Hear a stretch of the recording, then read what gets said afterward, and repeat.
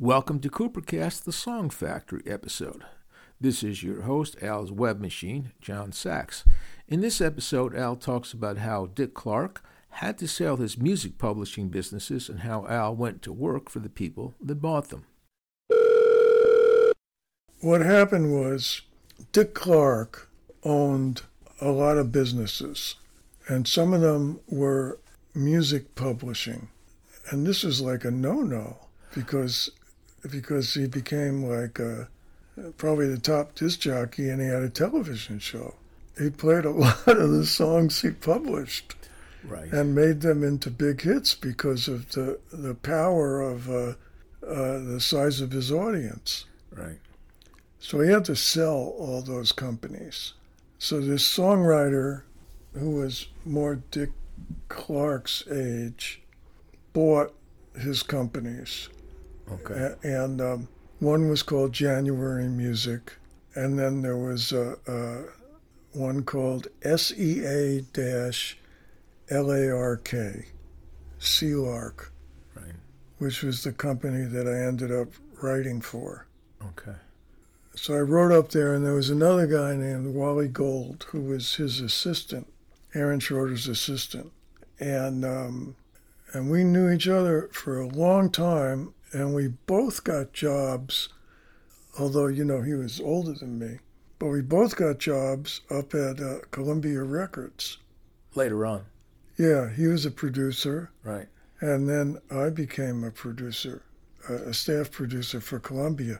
So his office was just down the hall from me. Right.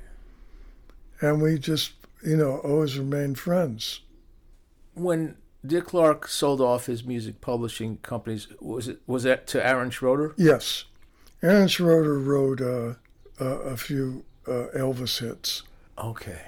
made a lot of money, Wow. bought the companies from Dick Clark, and then set up a big office at 1650, and then later moved out of 1650 to another building a few blocks away.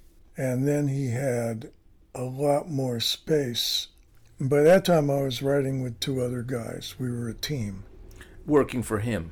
Yes. Working for Schroeder, yeah. Yeah, but I before I worked for Schroeder, I worked for this other company called We Three Music, also at 1650, and they signed me, and they had these two guys who just wrote lyrics, and they thought it would be a great thing to team me up with them, and they just, like I said, they just wrote lyrics of Bob Brass and Erwin Levine. Mm-hmm. For a change, I wasn't with Italians. I was with my fellow Jews. So they were like 3 or 4 years older than me, and they lived in Jersey. Now, how old were you at that time? Probably 16, 17. So you're still going there. Is this after school or instead of going to college? No, then I went to college, but I went out of town. Right. I went to University of Bridgeport, Connecticut. For a while. A year and a half. Right. So when you were going to work... I majored in music, though. Yes.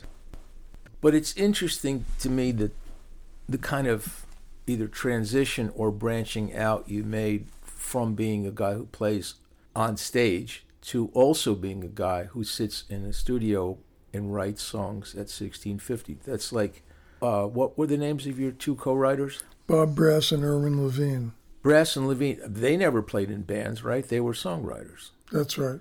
And somehow, so you bridged that gap from being a stage performer to also being... Well, I mean, they didn't play any instruments or anything. Right.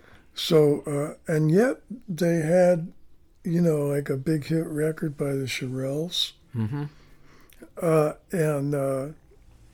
So they had a little magic, and I was trying to have some of that rub off on me. And eventually it did. So we would write songs, and the guy who ran the company was named Hal Webman.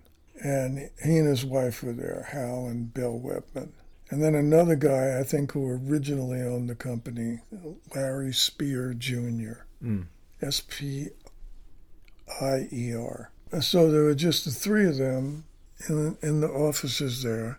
Larry Spear had an office, Bill and Hal had an office, and then there was a room with a piano in it, and that's where we lived. And we just wrote all day. And they're on the phones trying to sell songs and... Yeah. I'm trying to think where I was when we wrote this Diamond Ring. Whether it was Schroeder or... it probably was Schroeder. Okay. Because you met Leo Rogers? Mm-hmm. Because of playing the Royal Teens, you got connected to 1650, and then you sort of started hanging out there and got sort of pulled into the world of songwriting, which, like I say, it's a different thing than... Well, I was interested in songwriting. I wrote songs. Right. They were just terrible. And when they put me with Brass and Levine, who already had a chart hit, it made more sense. And like I say, they were a couple of years older than me, and they came into work every day, and they were professional songwriters. And so that turned me into a professional songwriter. I think at that point you were doing all of those things. You were still going out on gigs at nights, weekend nights, and then going to school, and then also hanging with these guys and writing songs. It's a very rich musical existence for a young guy. That was me. I was driving. This is what I wanted to do, it turned out, and all of a sudden I could do it. Right.